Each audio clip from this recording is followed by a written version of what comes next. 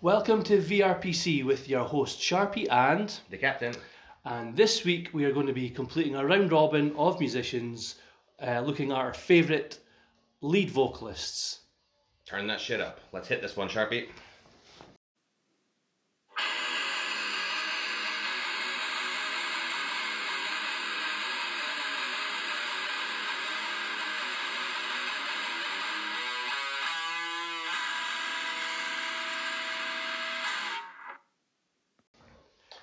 Sharpie, how you doing, my friend? Pretty well. Been a bit of a long week at work. Glad to have knocked that on the head. It's given us a bit of time to think about this episode, though, I have to say. Yeah. It took me a little bit of working out this one, I have to say. Yeah, so today we're going to be we're completing our favourite, how would you say it, like our top 11 of musicians. And now we've done the guitars, we've done bass, drums, and now we're doing the singers. Yes. So it's one of these things. How do you what parameters do you use? What's important to you? Blah blah blah. Yeah. So we're thinking about this a lot, and we'll see what we come up with. But how's life been treating you anyway? Yeah. Yeah, it's been okay. It's been alright. Let's crack up a beer. It's beer time. Beer clock. Yeah. Beer o'clock. Yeah. And we'll go with the good times from the Williams brothers. Excellent. Brewery from Alloa. And here's I've not had this one before. I've not seen it either. Have you seen this one? No. I'm aware of the Alloa Brewery, but no. Yeah, so it'll be interesting to see what this is all about. Mm-hmm. What's light for a start. Yeah, always a good start, yeah. It looks nice colour, excellent, expertly poured by Herr Sharp. Wonderful. I made a bit of an arse of the last one, didn't I? So, have you been checking out any music or movies? Last week I was going on my movie sort of rant, but... and Creator had released... so I'm beginning to put albums together, I guess, for my top 10 so far this year. So Creator kind of released their new album, Hate You But last week. Really enjoying that.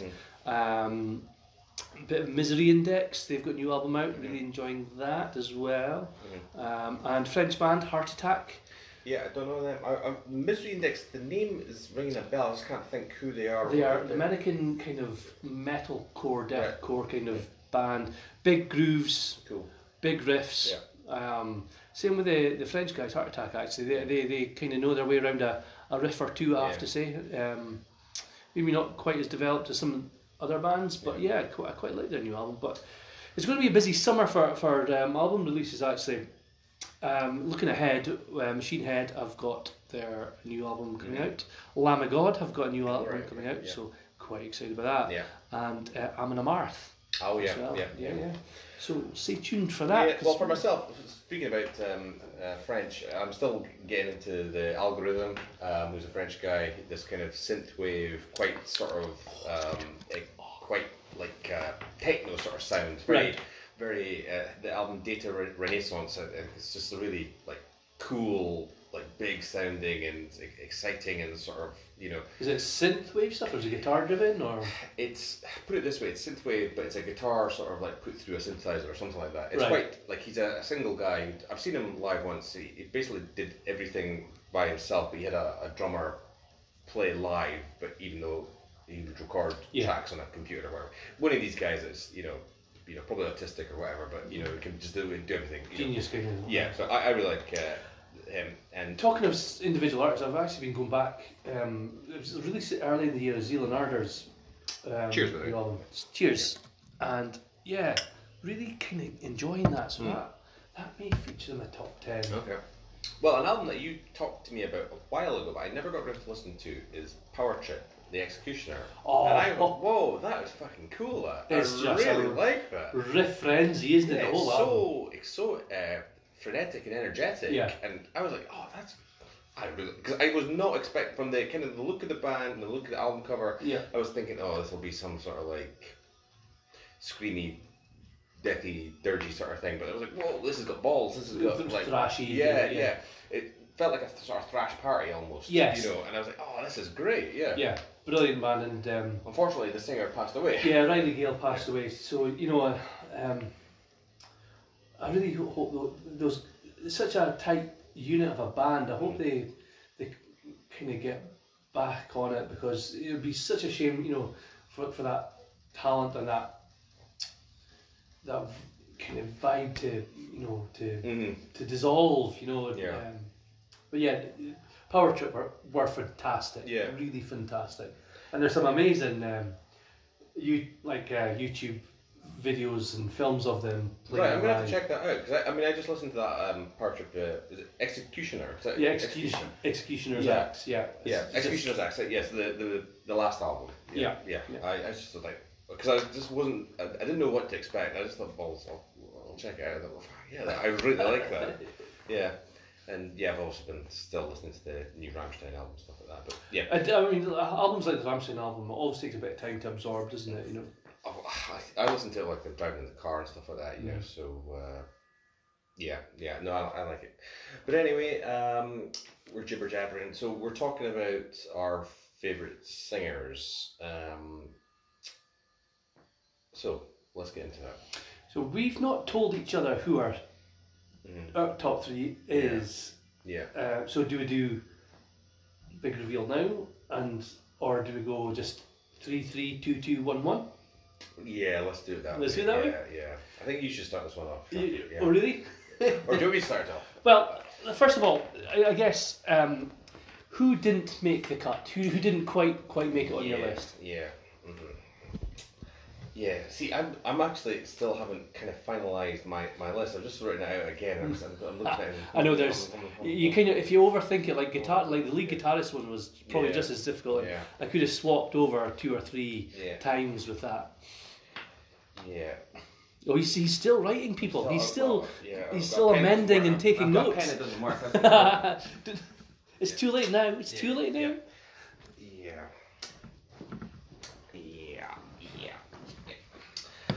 Well, so who didn't make it on my list? Axl Rose. Oh, really? Okay. Robert Plant didn't make it on. Yeah. Skin. Oh, right. Yeah. Yeah. Ronnie James Dio didn't quite make it.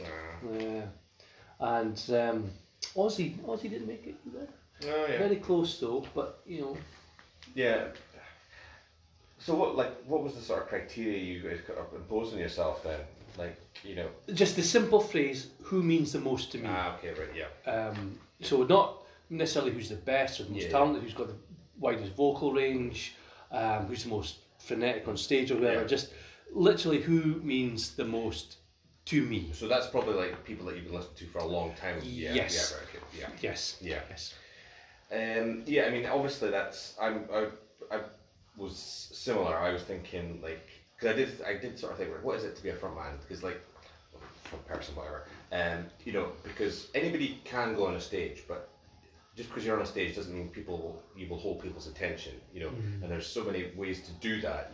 You know, you can be big and aggressive, or you just have a kind of commanding presence. You know, some people have that just through their physical stature, or just the way they do things. You know, the way they dress, the way they articulate themselves, their stage movement, or whatever like that. Yeah. But I also thought a big part was like, you know, who did these, you know, kind of people, you know, did they sort of influence me in my life and my way of seeing things? Yeah. So right, well, I think you should probably finish this episode, so I'll start now. Right, so you know what, I'm still swithering, Sharpie. But well, you're going to have to decide. Yeah, I'm going to put in a bit of a wild card here. I'm going to put in Alexis Menkola from Three Teeth. Now, I don't. Wow. Yeah. So most of the singers on my list are, you know, from the 90s and from the 2000s. But Three Teeth, they sort of came on my radar sort of quite late actually, 2019 I think actually. But they hit me like really, really hard. And both in their sound and their sort of lyrical and sort of visual content. I was like, I mean, he's a guy with a vision, isn't he? Yeah. And when I saw literally, like, I found out about them in probably Metal Hammer on the Saturday. I watched one of their videos on YouTube on the Sunday. I thought, I'm fucking hooked. And then I saw them literally on the Wednesday in Glasgow supporting Ministry. And I was like, holy shit. And I bought the album. Yeah. I got all the albums. But I think, I have a kind of, sort of slightly pessimistic look at the world, in general. And I think Alexis Mincola in his lyrics and their sound kind of articulated that the way I see a lot of things in the world. Yeah. And on stage, he is a very magnetic sort of person to look at, right? So, like, you think of like someone like Rob Halford, or Freddie Mercury. They would use kind of like quite the leathers and stuff like that, and it's quite a look, or like Ronnie James Dio would have the kind of like tassels and then tassels. So like the clothes he was wearing, he had this kind of, it was almost like kind of body armor, but kind of BDSM sort of look, and Dr. Robotnik. Bit of steampunk thrown in for good measure. Yeah. And he's got, he himself, he's probably about an inch taller than me, but he's bigger. But like a big, I think he used to do wrestling and stuff like that. Like a big guy, and just had that very kind of imposing, sort of menacing, sort of like aura around the stage. And as I just the whole kind of Gesamtkunstwerk of that band had a really big impression, and that guy in particular. And I just like the way that like the lyrics really articulate the sort of thoughts in my head. Yeah.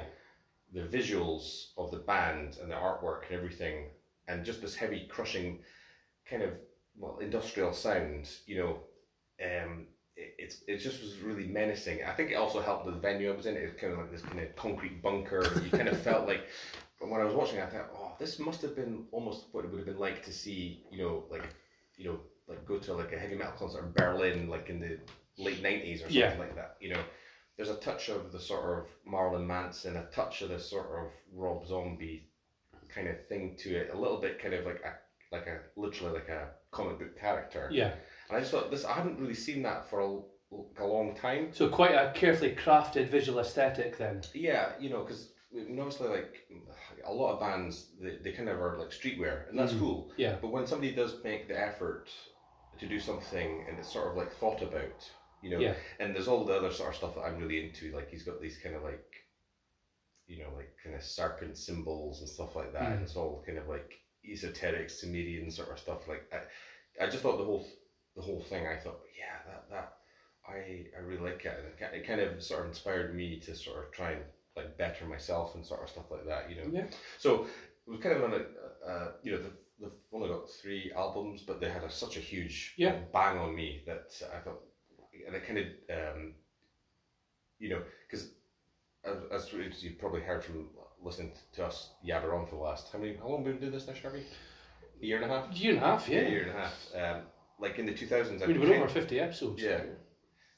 In the 2000s, like the tweenies, the last decade, I kind of was slightly moving a little bit out of metal. Yeah. And this band, this singer, just kind of like pulled me back in. So I mean, I have to admit, they spoke to me quite profoundly as well. When I hadn't heard them until you introduced them to me, and they spoke quite profoundly to me. And when I started exploring a little bit as to what Alex Mincola was trying to achieve with his, like what he was trying to say, it resounded quite profoundly with me as well, actually. So yeah, that's a wild card, but I think it's, music always has, doesn't always have to be, but this is the point of being, I guess, so into music, is that you're always looking for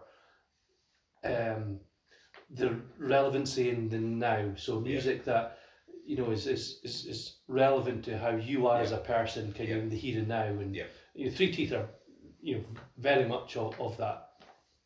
Yeah. Yeah. Good choice. Good choice. Sharpie, hit us with your third one now. Mine may be a little bit more obvious, especially after the way we've been speaking about the band he's from. So Ian Gillan. Purple. Yeah, Deep Purple. Ian Gillan is the first singer I remember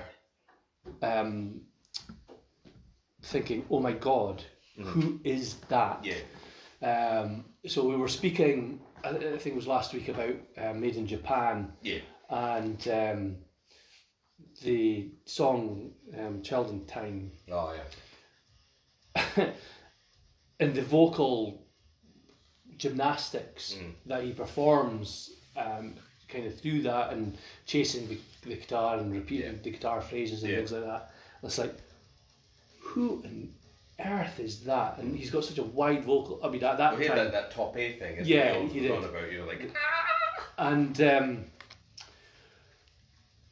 yeah, just like, you know, there's the Roger Daltrey's and the Robert Plants, and these guys are phenomenal. But Ian Gillan is a little bit more profound in that, to me, that he's that kind of missing link between the blues explosion and the new wave of British heavy metal. So to me, he's the first metal vocalist. Yeah. He influenced Bruce Dickinson, he influenced Ronnie James Dio, his solo material particularly is quite,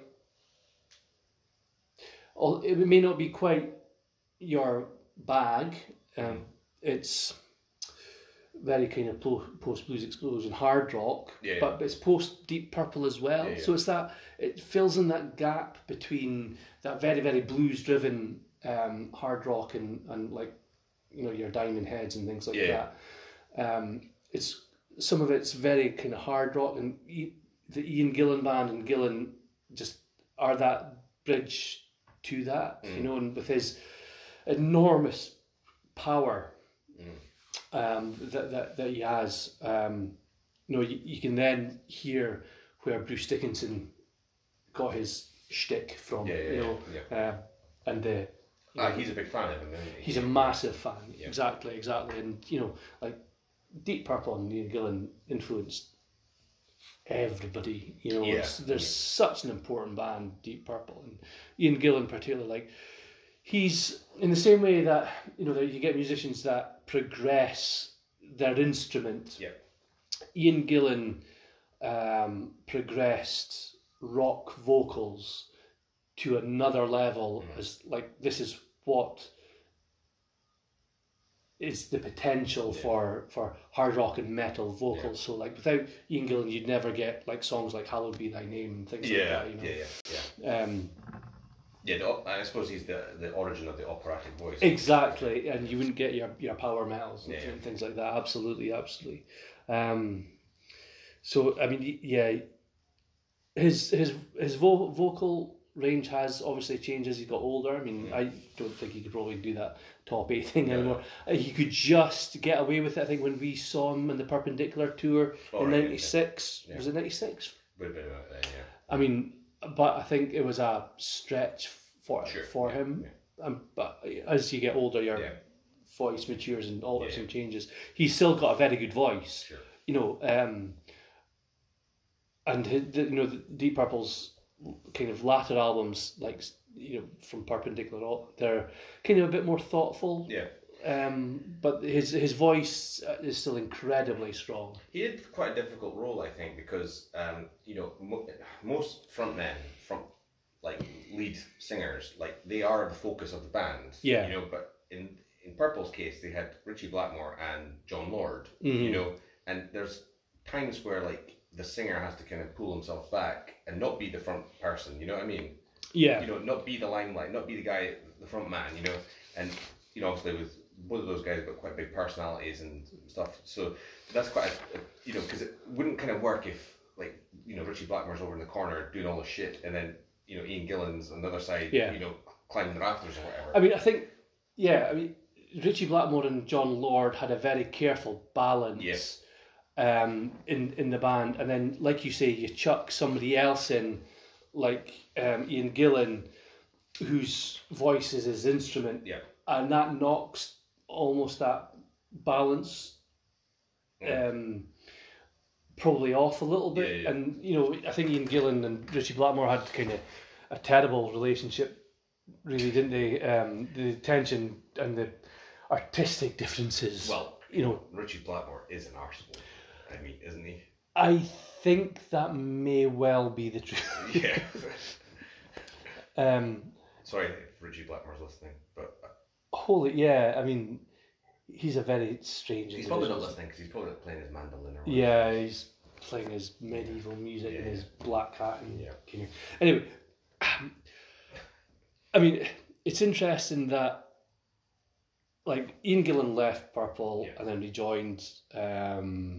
They made another couple of albums, and then this tension between him and Blackmore just got too much. He left again, and then subsequently came back to Purple when Blackmore left, and Steve Morse became the guitarist. And Steve Morse has probably been Purple's guitarist longer than Richie Blackmore ever was now. This is the kind of the what's the word? It's almost like Einstein, like time and its relationship with time. Yeah, you know? very so strange. like these bands like Led Zeppelin, Deep 50 Purple, years old. Yes, Yeah, but like, over 50 years old now. They were only around for 10 years, right? But like, kind of this little like compound interest. Yeah. You know? They're kind of like aura and stuff. Like, so like Steve Morse has probably been in that band for like nearly 30 years. Yeah, exactly. I mean, yeah. Mark II Deep Purple, which is the fans' favourite Deep Purple, Mark II, you know, they released like 3 or 4 at Fireball, Machine Head, In Rock, split in 73, you know, Ian Gillan left in 73, you know? Well, I was thinking about this with like Ghost, you know, like they've kind of had a something like 10-year thing, you know? Yeah. That's the same as Led Zeppelin. Led Zeppelin started in 68 and finished by 1980. Yeah. You know? But kind of changed everything, you know, and then Ghost like probably started like 2009 and, you know, well, they're not finished, but, you know, now they're just getting like big, you know? But those 70s bands compressed everything into like become from nowhere to being like Globetrotters and anyway. So Ian Gillan, he basically influenced everything that kind of I listened to of a heavy metal kind of persuasion. Who's the influences I've got written down? Alice in Chains, Chris Cornell, influenced Rob Halford. Bruce Dickinson quoted Ian Gillan as changing his life, like you say. Metallica, interesting. There was a tribute to Deep Purple album. So each band pick a song to cover off the Remachined, it was called. Oh yeah.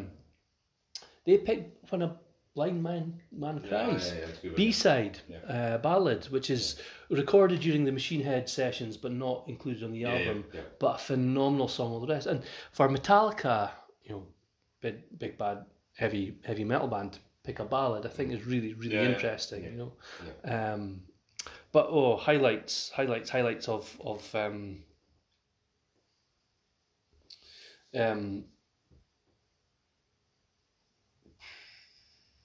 so tracks that I've got written down. Space Trucking. Yeah, that's a great one. No from Fireball. His Higher Register. Yeah. Sometimes I feel like screaming for Perpendicular. So I wanted to try and include kind of a few kind of later ones just to prove that, you know, Ian Gillan's kind of relevant. You know.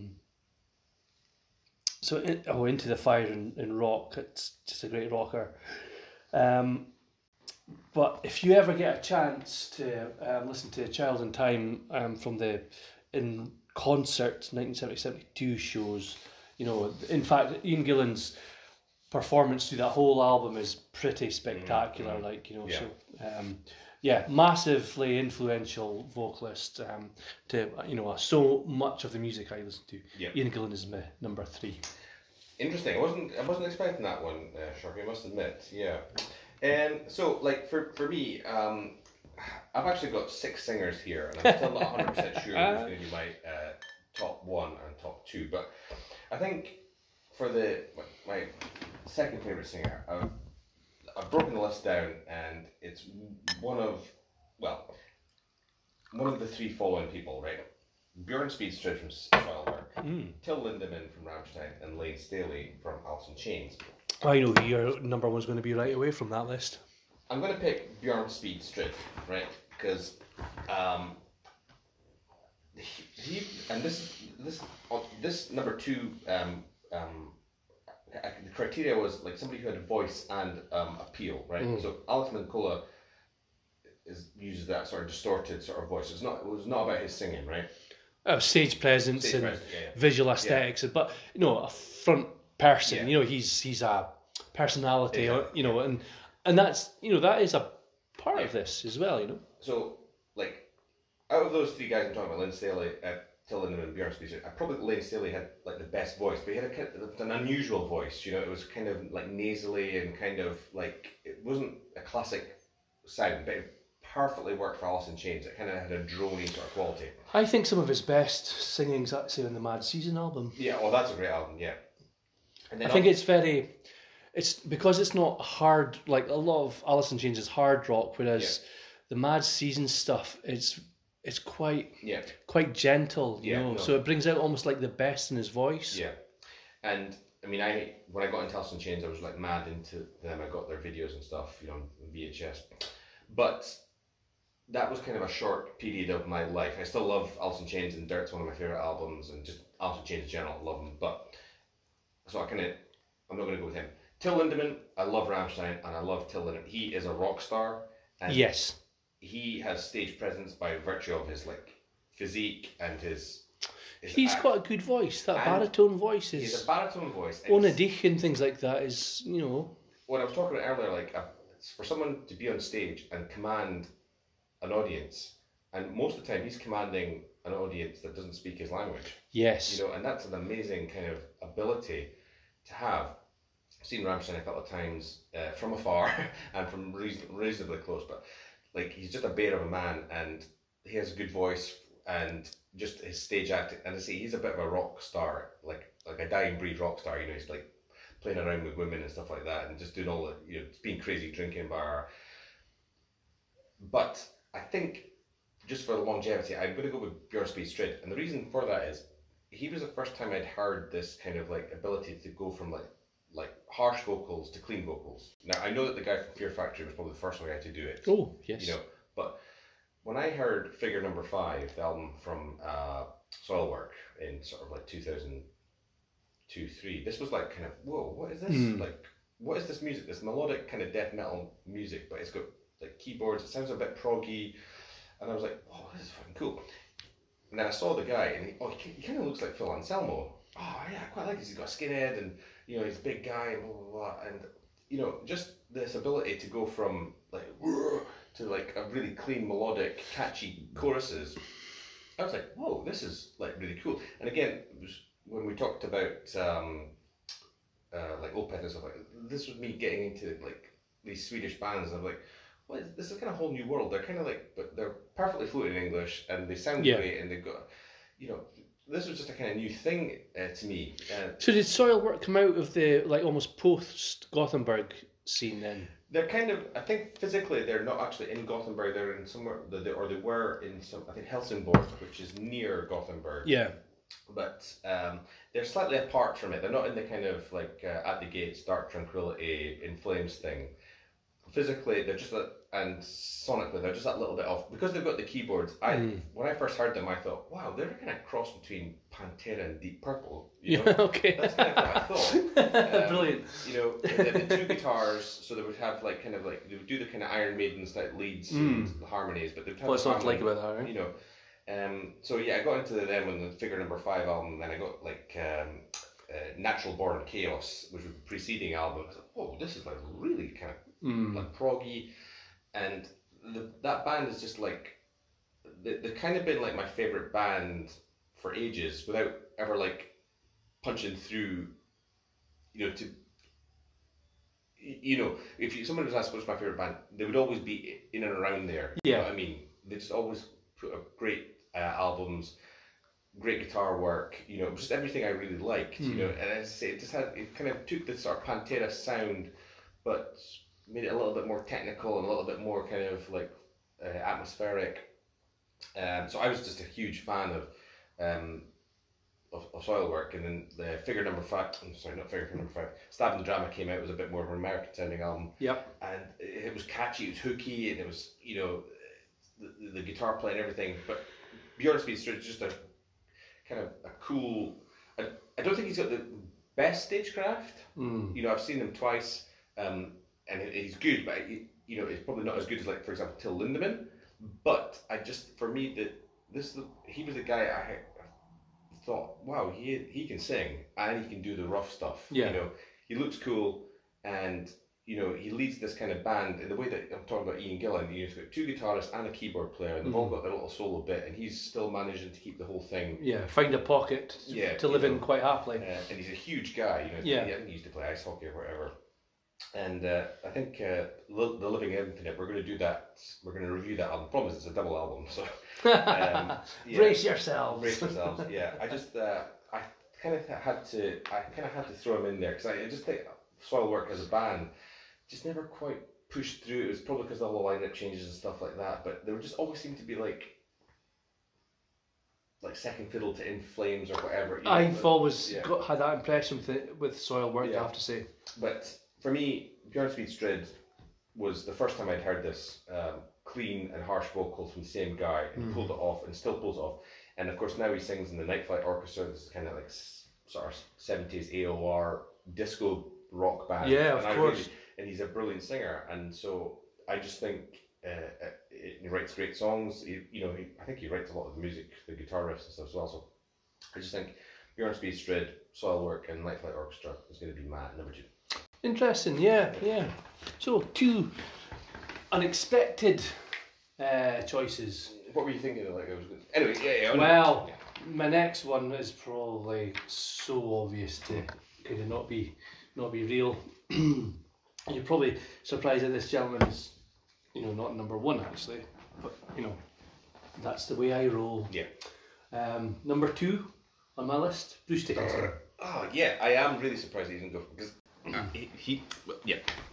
What can I say about Bruce Dickinson? Well, singer of the Iron Maiden. He was. I'm gonna have to chip in here. I mean, because he was nearly going to be my number 1, and Bruce Dickinson is the archetypal heavy metal frontman. He is. He just is. He wrote the book. Yeah, he took all the good elements of your Ronnie James Dios, your Ian Gillans, your Halfords, and distilled them down, concentrated them into one man, and just ran with it. Yeah. And Iron Maiden are one of the biggest bands for a very good reason. Yeah. And Bruce Dickinson is a big part of that reason. 100%. I think, though, to kind of drill down into this a little bit more, that Bruce Dickinson is best when Iron Maiden are in their full bombastic storytelling mode. Yeah. So then Bruce Dickinson has something to really get hold of and fully portray to the audience, whether it's 5 guys in a grotty pub or 50,000 people. Well, I was going to say, it's never going to be 5 guys in a grotty pub. For him, it's 50,000 and minimum. Yeah, basically. Yeah. But he can project that in the same way, I guess, that Roger Daltrey did with Tommy. He does that with all these other stories being the best stories that Iron Maiden tell. Yeah. Hallowed Be Thy Name. Yeah. Rhyme with the Ancient Man. Rhyme with the Ancient Man. Power Slave. Yeah. The Trooper. Yeah. But Ghost of the Navigator. Songs like that. Yeah. Steer Between the Crashing Rocks and Now I Make My Final Journey. Yeah. Just massive, kind of in your face. You can just see the pose Bruce Dickinson it makes when he sings that. But the first time Bruce Dickinson came into my radar as a real personality of a front man was a real live one. Yeah. Probably the heaviest. Is that the Donington 92? Yes. Yeah, that's the same with me. Yeah. This is probably the heaviest Iron Maiden probably have ever sounded. A very loud. Yeah. The band are very loud through the album, but riding on top of that through the whole thing So just let me explain. You can get this album as a real dead one and a real live one as a double CD, but Yeah. I got this as a real live one with the red cover with Eddie. I think he's biting through a cable. Is that the one where it's the each song is in a different city? Like yes, he speaks in French. Yes, it's the Fear of the Dark tour. Yeah, yes, that is sensational. And there's a bit where he speaks French and things like that. They do Afraid to Shoot Strangers, which is it was a great song, not played often enough live because it builds. But as an impressionable kind of teenager, looking for my kind of malleable kind of sort of mind to hook on to, like this guy, like absolutely belting his lungs out over these fantastic songs, just captivated me immediately, and I needed more of this, and I needed more of it, and I always needed more of it, and more of it, and more of it, so Iron Maiden were one of my first real metal bands that I listened to, and it was Bruce Dickinson that really captured me, and the storytelling, even through Afraid to Shoot Strangers, it's a story that he's telling, Yeah, I can only just concur here, because the first time I saw Bruce Dickinson would have been, I bought the real, I'm getting confused, it was the Power Slave tour, is that a Real Dead one? Yes. Yes, a Real Dead.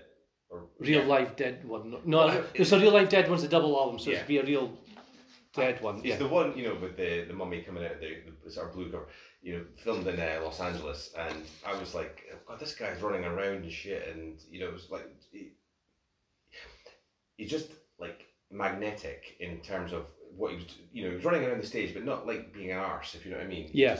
He just had that sort of sixth sense, or has that sixth sense. Also, I think he is like a unique, British humour, I think plays a big part of it, and his little quips and things that he says between songs. I remember it must have been live in Rio in 2001. He says, "Do you want to hear something old? Do you want to hear something new? How about something Jurassic?" And they play Wrathchild, just shit like that. But I got that when I kind of really got into Iron Maiden was around that 92 period with the Real Life Dead one and the rock Donington from 1982. That's a phenomenal, brilliant performance. And I've seen Iron Maiden 4 times now, I think, actually. And he's just, literally just everything about him, his singing, his sort of storytelling, the way he can command the audience and sort of sit back when it needs to be. See, there's huge amounts of audience interaction with Maiden songs, and he allows those moments to breathe. Yeah, and I think that the biggest thing about Bruce Dickinson is he is like a ringmaster in the sense that it's like someone puts that song from Somewhere in Time. He gets the football chant going. Yeah, he would do that. He does the thing with his ears. And then. Yeah, he runs to one side of the stage, gets one part of the audience going crazy, then he runs all the way across to the other side against the other side, kind of cheering as well. And just such an, okay, he's now in most 60s now. Yeah. But last time I saw him was 2018 or 2019. Was the Book of Souls tour? No, I saw them after that. So we went to see them in the Book of Souls tour at Glasgow. It was great. It was a super gig. It was a great gig. Honestly, fantastic. I went to see him on the Legacy of the Beast tour, which was all the sort of classic songs, from the 80s and everything. And, it was just perfect. And, Bruce Dickinson is, he wrote the book. Kind of listening into a bit of music, you try and listen to unusual things of that artist to try and kind of create discussion points, like Children of the Damned. Yeah, it's a deep cut. Yeah. But his singing on that is it's almost like a Maiden ballad, which they don't do that often. Yeah, and it kind of builds But his singing, that's absolutely phenomenal, you know. It's funny. In one of the more recent Metal Hammers, they were doing a thing about Fear of the Dark and the album Fear of the Dark. Yeah. And after that, I watched I got the DVD of their Somewhere in Time World Tour thing. You know, where they went around with the plane. You know, the Eddie airplane. And it was just. I'd also just watched Spinal Tap before it had its and the similarities between the two was like you shake your head, you know. Yeah, no, it's just it's just the way the way the Spinal Tap picked up the kind of the English mannerisms about everything, you know, like what song do you like doing on this tour? And he's like, Mariner, it's just that's what it is, you know, just these kind of like little quips, but the Fear of the Dark, I think the Afraid to Shoot Strangers, that apparently was the Iron Maiden version of what's the Nothing Else Matters by Metallica, because that was the I'd never put the two and two together. It was a very similar time and things like that, wasn't it? Because that was like that had been the broken them up, and the first Iraq War and all that sort of thing. But no, I think Bruce Dickinson super carries the crowd, pulls the crowd along with them, tells a story, is entertaining, and I think also just in interviews he's very engaged. That's the final thing I want to say. One of the other times I've seen him was when he was doing his book tour, you know, and he was telling about a life story. And this guy's an inspiration. Yeah, you know, he did the fencing and the Olympics, and he flies planes and starts companies. And his cargo airship is very close to being kind of launched and things. He's a busy lad. He's very busy lad. He's someone else. Yeah. Have you heard any of his solo material? I have actually. That's the Skunkworks stuff. He's got about 3 or 4 solo albums. There was actually a movie that came out when he did a tour in Sarajevo. Yes, so he's an honorary citizen of Sarajevo because of that, and that's a remarkable film. It's absolutely remarkable because he's literally in a war zone. Like Sarajevo is under siege at the time. You know. They watch somebody be shot. Just, you know, they literally play in a war zone. It's a remarkable thing to do to try and lift people's lives at that time. You know, a really remarkable. Bruce Dickinson is a British living treasure. Yeah, he really is. I mean, I've only really got Tyranny of Souls, and it's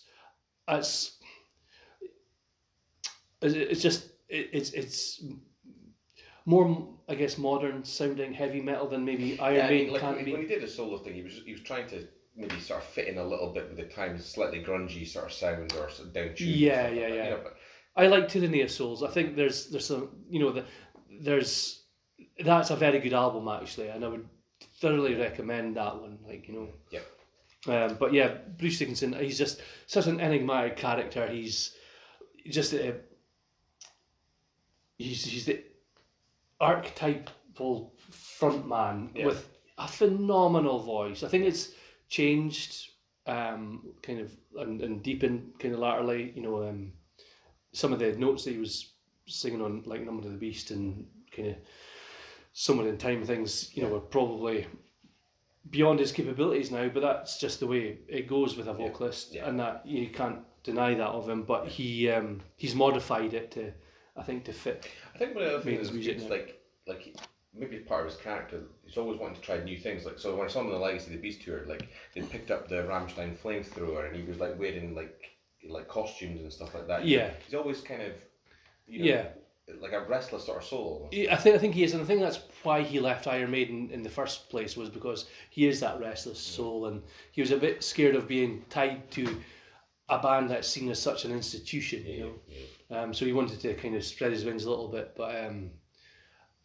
I mean, that album, Brave New World, I just think it's you know, there's some absolute cracking songs on that, you know, and probably some of Bruce Dickinson's best vocal work. I just want to speak about his magnum opus for a minute, Empire of the Clouds. Oh, right, okay. So, 20 minutes, an over 20 minute song about a airship, the R101, and most people would balk at the idea of a song being 20 minutes long. Yeah. But he essentially composed the song himself. He kind of bought a piano and was playing around, made the riff. And this is what I was saying about Bruce Dickinson being the storyteller, was that it's such an engaging, fascinating story, and the way this long story is told, 20 minutes long, but he brings the band into his ability to tell the song. Yeah. That 20 minutes flies by. I always look forward to that part of the album, you know. I've listened to the album again. I haven't listened to it for a while, I must admit, but I've got it in the car. So yeah, I'll listen to the album. Book of Souls. Yeah, it's just a great bit of storytelling, and like Iron Maiden songs have been getting longer and longer, and Steve Harris is always, you know, he's a great songwriter himself, and he loves to tell a story, a historical story. But Steve Harris was kind of says, like, "Oh, you've outdone me. You've properly outdone me this time," and I would love to see them play it live. To be honest, Empire of the Clouds, I think, is a fantastic song, and just typifies what everything good about Bruce Dickinson. You know, just a fantastic frontman and storyteller. Yeah. So my number 2, Bruce Dickinson. Yeah, interesting. I thought he was going to be your number 1, and I was like swithering about having him as my number 1. But we've talked about him, and I'm glad that we have, and I managed to put in a few thoughts about him. Yeah, he's like I said, he's a living treasure. You know, just amazing guy. So yeah, for my number 1, well, I was looking for someone with like sort of star power. So a couple of years ago, well, what am I trying to say here? I've gone with one of my favourite singers, basically, a guy who had so much like an influence on me as a sort of person, and I loved the band and everything. But before I reveal that, there was a couple other people I was thinking about, but I sort of just shied away from. So I thought about Marilyn Manson, because when I went to see him, well, basically a couple of years ago, I went to see Rob Zombie, and then I went to see Marilyn Manson, kind of close, you know, not long one after another. And I kind of realised that these guys are like rock stars. Like they are rock stars. These are people. You know, they're not just a singer in the band. They are rock stars. They're kind of icons. Yeah. The way they do things. Rob Zombie particularly is very flamboyant. You know, the moves. Rob Zombie is. I've never really experienced anything quite like that in a rock metal kind of gig. That like. Rob Zombie took the stage and he's like, "I'm going to have a ball tonight, and you can either come with me, or you can stand there like a Berk at the back of the, back of the hall kind of thing." You know. So I was kind of. The thing about Rob Zombie is I've got no idea what he's saying. Like, it's just a sound, you know. Yeah. Exactly. And with Marilyn Manson, like, he has a sort of different, like, kind of. Like almost like a dark energy. He just like I saw the women in the audience. They were just like kind of like drawn to him, like a vampire, you know. But again, he kind of, particularly the last 3 albums, I just think they're brilliant. I don't know the stuff before that so well, but this kind of brought me to the thought of like kind of rock stars. But in the end, I chose Phil Anselmo from Pantera, right? Now, Phil Anselmo is a rock star, not in the sense of those 2 guys, but he was kind of like an anti-rock star. Yes, if that makes sense. Absolutely, that's a very well put. Yeah, and the reason I really got into him and Pantera is that, you know, all the singers had long hair and they all kind of looked the same. And here was this guy kind of shaved his head and he had the tattoos and he just had a really aggressive voice and look. And I don't think there was anybody as aggressive as Pantera at the time. No, and I just thought, like, you know, it just made all the other people who were trying to look kind of like hard and heavy look like poodles. Yeah, you know absolutely. I mean? Pantera just destroyed wherever they went. Yeah, and like I say, he's this kind of like anti-rock star sort of thing. You know, just, you know, he had like the kind of qualities of like Till Lindemann, just like a powerful sort of magnetism, you know, and particularly that sort of vulgar display of power period. That's peak Phil Anselmo. The sort of 91 to 96, I think that 5-year Yeah. period, Phil Anselmo was like unbelievable. I mean, a troubled character. I mean, he ended up getting hooked on painkillers, opiate-based painkillers, didn't he? And he ended up with a heroin problem and things off the back of that. So I think the story with that was because they were like jumping around so much, he hurt his back. He just destroyed his joints. Yeah, absolutely. Basically, started off with like pain medication.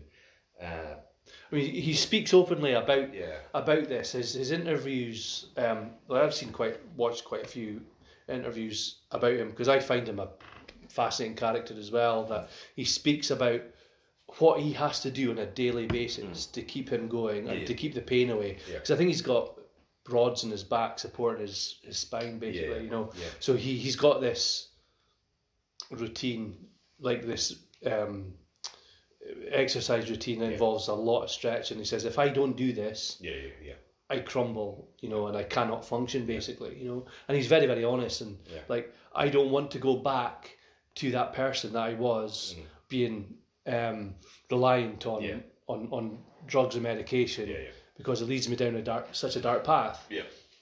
So that's what I'm saying, like that kind of Cowboys from Hell, Vulgar Display of Power, Far Beyond Driven, and Down's first album. Those 4 albums is like peak Phil Anselmo.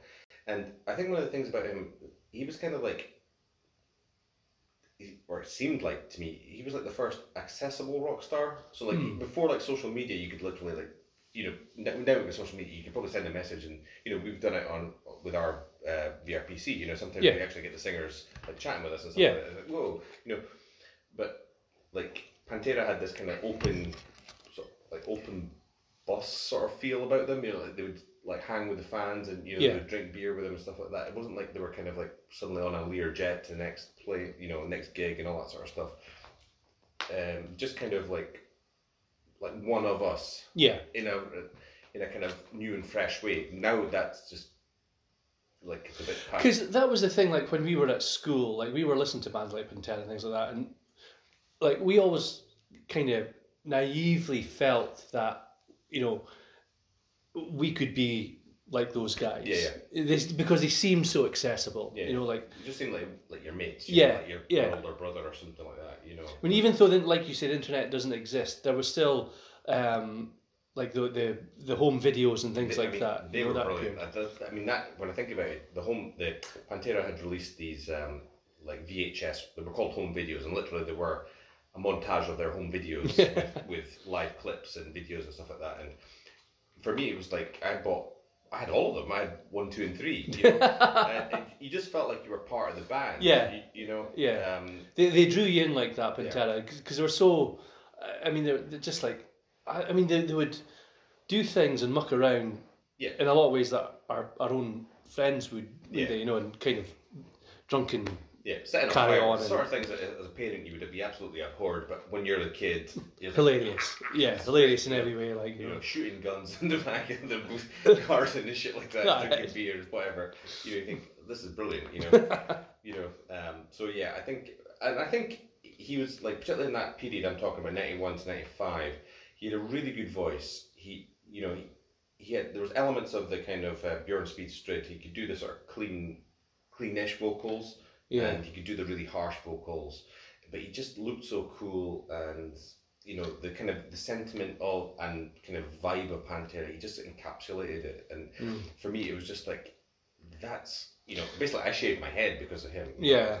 It was such. I mean, like you watch Phil Anselmo on stage, and you know, he's just like it's like he's got a message, and he's driving it home through your forehead. You know. I mean, my favourite song is Walk from Vulgar Display of Power. If you watch the video of Walk, it's on YouTube. It's got like, you know, 500 million views or whatever. It's just this guy on stage, and you just get it perfectly encapsulate Pantera, their sound, and how they related with the audience. Yeah. So for me, Phil Anselmo was my number 1. Gotta say that in a Southern accent. Yeah, I'm not surprised by that. I mean, he just was very different to a lot of the guys going around fronting bands at that time. Just a different. There was an edge to Phil Anselmo. We know about a lot of his kind of problems and things like that, but I'm not saying there was that edge to it. I'm saying that there was a definitely more aggressive edge to a lot of the stuff going on. Yeah, he could hold himself. He could hold his own, but he helped deliver Pantera's music so forcefully in a positive way. It was just undeniable at the time, and for about 4 or 5 years, like you say, there was like Pantera, should have been the biggest band on earth. Well, they were. I mean, they were kind of like the Rolling Stones of metal. Yeah. Anyway, so that was my number one. Sharpie, hit us with your number one singer. Yeah, okay, so my number one, and I had to think long and hard about this, and I'm quite intrigued. I really think it's going to be Bruce Dickinson, so I'm quite surprised. I don't know what you're going to say here. So there are some. It's going to be Freddie Mercury. It's not so good. There's just certain sounds that are part of the soundtrack of your life. Yeah. We've kind of gone through some of those with our band members, and this is very much the case with this guy. His voice has been with me for as long as I've been essentially listening to music, but through some of the most important points of kind of my life, and his lyrics have been the support that I have needed at times when things have been really difficult. And it's Eddie Vedder from Pearl Jam. Oh, okay, right, wow, yeah. Fantastic voice. So Eddie Vedder isn't just a vocalist. He's almost a poet as well. Yeah. Some of Pearl Jam's lyrics are incredibly deep and emotive. Yeah. But they're emotive enough to not be too kind of chintzy. Yeah. They're also at times vague enough where you can an open to interpretation where you can attach your own meaning to them when you kind of need to. Yeah. He's a very, very clever lyric writer, and he can emote in ways that a lot of people can't. So he can speak from a lot of different perspectives with a level of respect. So he speaks like in Daughter from a girl's perspective. Elderly woman behind the counter in a small town. He speaks from an elderly woman's perspective. I mean, he must be in his 20s, and he's putting himself in the position of empathetic. Just a real empathy to a lot of his music. There's other aspects as well where, like, he's quite politically active and things. He's a pro-gun control advocate and things like that. So there's certain aspects of his politics that I can align to. But the beauty of his voice, the beauty of his lyrics, they've been a kind of huge support to me through, kind of to me personally. So what, like I mean, I only really know 10, the first album, but it was such a amazing sound. I think I've said this before. Like, it doesn't sound like the first album of a band. It sounds like something that they've been crafting for 10 years. It sounds so perfect. Everything, and his voice is so big and bassy and rounded, and I like a lot of the sort of like not acoustic ones, but the more like slow ones, like the Porch and Garden and Deep and stuff like that. They're really. So, what's your favorite album? Probably Versus. Probably Versus or Vitalogy. Better Man, Nothing Man. They're incredible songs. Just laced with meaning, and like difficult kind of lyrics, particularly with Vitalogy after kind of Kurt Cobain passing, things like that. So there's so huge amounts of empathy kind of to that situation as well. I mean, I've got a list of songs here, just kind of just massive. I mean, I really like No Code as well. That's it's no two Pearl Jam albums sound the same. Right. Like Versus is very different from 10. Metallurgy is very different from Versus. No Code, Yield. They're all very, very binaural. They're all very, very different sounding albums. What's he like actually, like live? Because I don't think I've ever seen Pearl Jam on a video. Or just amazing. They're the one band. Like there's three kind of bands that I want to see live before I die. Rage Against the Machine, I'm going to see. Pearl Jam's the other one. And they're amazing live. They're not like they play just with guitars and amps on the stage. They've added a Hammond organ player, Boone Gasper, and they just play.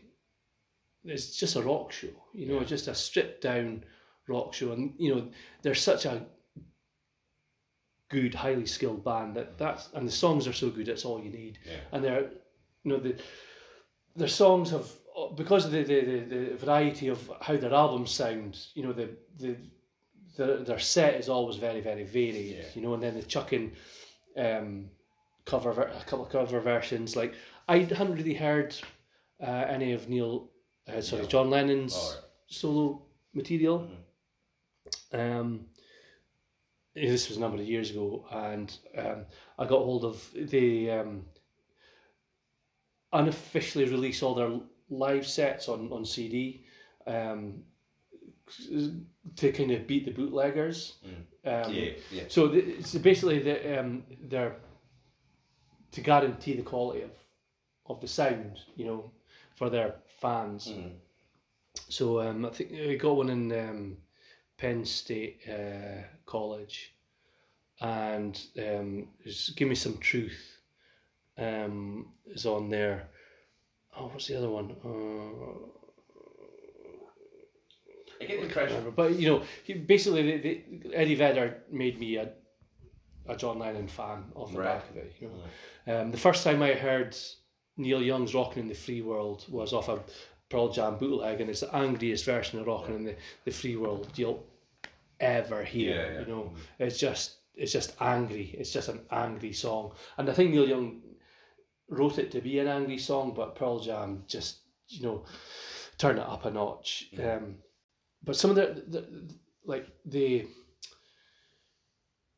he's almost become like an American folk artist as well. Yeah, it's funny you should say that, because the singer and band that I would probably most, from my side, that I would probably most equate to and I like is R.E.M. and Michael Stipe. And the way I always thought about them was they were kind of like contemporary American folk. Yeah, contemporary American folk. That's a very good way of putting it. Yeah, and particularly as Pearl Jam have gone through, as I don't really know the first album, but I know that they've become more. One of the things I was going to say earlier was I have the impression that their concerts are kind of congregational. Yes, good. That's a very good way of putting it. So there's a kind of the phrase I've got here is an agnostic spirituality to Pearl Jam's music, but particularly to Eddie Vedder's music. He did the soundtrack to the film Into the Wild. Yes, that's a good film and that's a good soundtrack. Yeah. So I was coming back from the States, and I'd watched a few things, and I hadn't really heard of this film because it didn't have a massive release. True story. And it's a true story, yeah. So there was a couple hours in the flight, found this film. I read the little. It sounds quite interesting. I was going to pass a couple hours of it. Then, through the headphones, thought the music started because it accompanies it accompanies the film so fantastically well. I thought, is that Eddie Vedder? And just the way those songs intertwine with that film is just so incredible, and it's folk music. It's contemporary folk music. It really, really is, and so it's such a different dynamic. Yeah. And then the Pearl Jam incorporate this song Crazy Mary into their live set, normally towards the end, if not an encore. And it was a B-side to, I can't remember now, but it was one of the 10 singles. All right. I think was it versus anyway, but it was written by Victoria Williams from Louisiana, but it was recorded for a tribute album to help her pay for her medical bills because she developed MS. And there's a whole bunch of other people on this, Chris Cornell and Perry Farrell and things on this album. So, but they do so much justice to this song. Like Victoria Williams' version's phenomenal, but when Eddie Vedder sings it, he just takes it to this whole other plane. It's just, and like you say, there's almost a spiritual element. So this is a song Victoria Williams wrote about this lady. She had like mental health problems, and they'd always see her from the perspective of a little girl at the back of a car watching the world go by, and they see this lady. They always see her kind of around the same area, and this lady doesn't like cars basically, or she'll never step foot in a car. And she wants to offer her a lift, but she refuses. And kind of tells a story about this lady, and like Eddie Vedder sings it so amazingly. And then you've got like Eddie Vedder's a massive Who fan. Like he was asked what's his favourite word was or something, and he says, and he took a second, he went, Who. That's my favourite word. I could look at that word and it brings so much to me. That word and that band's music brings so much to me. So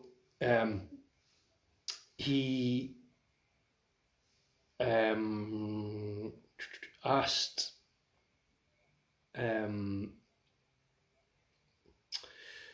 permission from Pete Townsend to cover Love Rain Over Me from Quadrophenia, and he was given permission for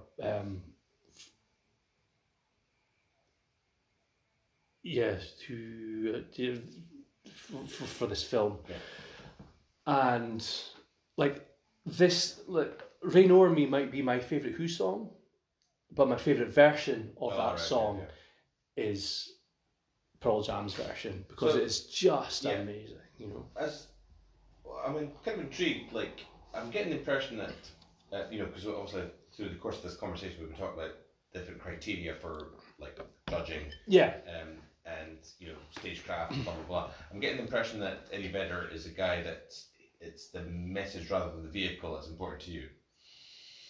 So like it's the things he's saying and the way he's saying them, rather than like his his magnetic presence on stage or something like that. I think if you watch him, he's got a pretty magnetic presence. Right. Yeah. It's a pretty. I mean, particularly like early on. I mean, he was just a ball of energy, and he'd climb up lighting rigs, and he'd be hanging like 70 feet in the air. Yeah. I mean, but he doesn't obviously do that now. But he's got a massive stage presence even now. And his voice is so powerful. His massively powerful voice, and the way he emphasizes and accentuates certain phrases or lines. Does he have a bassy voice when he talks? He's got that sort of. He really does. Yeah. He's deep baritone. Yeah. Hello. Yeah. He really does. Yeah. I think he does have a reasonable range in his voice as well. He just his sound is so like round. I think it's very warm. It's a warm timbre to his voice. Warm, full sounding voice, like he's got like huge lungs or something like that. Almost like a Motown sort of sound, almost. I see where you're coming from. Yeah. But Eddie Vedder. He Pearl Jam's music and his voice and what he's saying means so much to me that actually when I thought about it, it became and quite an easy choice, I mean, there's maybe more charismatic people, perhaps, or bigger stage presences. But personally, for me, it came down to that, that question: who means the most to me? And Eddie Vedder is my number one. Yeah, well, I wasn't expecting that, and it's interesting reasons and methodology for coming to it. So yeah, interesting. I'm surprised we haven't done Pearl Jam then in the 50 episodes that we've done. Well, I know there's two bands we've not done that I'm a little bit apprehensive about doing. One is Pearl Jam and the other Machine Head. Right. Okay. So close to you. They are. Yeah, it's just so in the future. Well, that's a great segue into. So we've rounded up our list of our favourite musicians in the band places. We'll organise some playlists, so please check them out. We still haven't quite worked out how to link it to us, but we'll work something out. We'll bodge something together. Yeah. So yeah, we'll probably have to. You know what we'll have to do? I'll make some pictures of our who is our Final Fantasy 11. Oh yeah. But anyway, so have we decided what we're going to do next? I think it was. Oh, we were battling out with. We were really harsh with Iron Maiden in our Virtual 11 episode. Yeah. And I kind of felt I needed to redress the balance, but we almost had our first tete-a-tete with this, didn't we? Yeah. So we're going to do Iron Maiden, and we'll probably do Peace of Mind. I think we should do Peace of Mind. Well, it's either Peace of Mind or Seventh Son of Seventh Son. We just haven't quite decided. I think we should do Peace of Mind. I think it will be interesting to do Peace of Mind because, third Bruce Dickinson album. And the other suggestion I had for the next one, I think scrap that one. I've got something else I'd like to talk to. Yeah. Oh, fantastic! Yeah. Looking forward to hearing about that then. So yeah, so join us next time for Iron Maiden's Peace of Mind, and we'll speak a bit more kindly about the Irons. Well, that was a great episode, Sharpie. Hope you're enjoying the VRPC, Vinyl Revelations podcast. Sorry, that drink is getting a little strong to me. Check us out on Twitter, on Facebook, and wherever you pick up podcasts. But if you check out Spotify, you'll hear clips that Sharpie has delicately put together. So, all good. Thanks for joining us, and we'll see you next time, folks.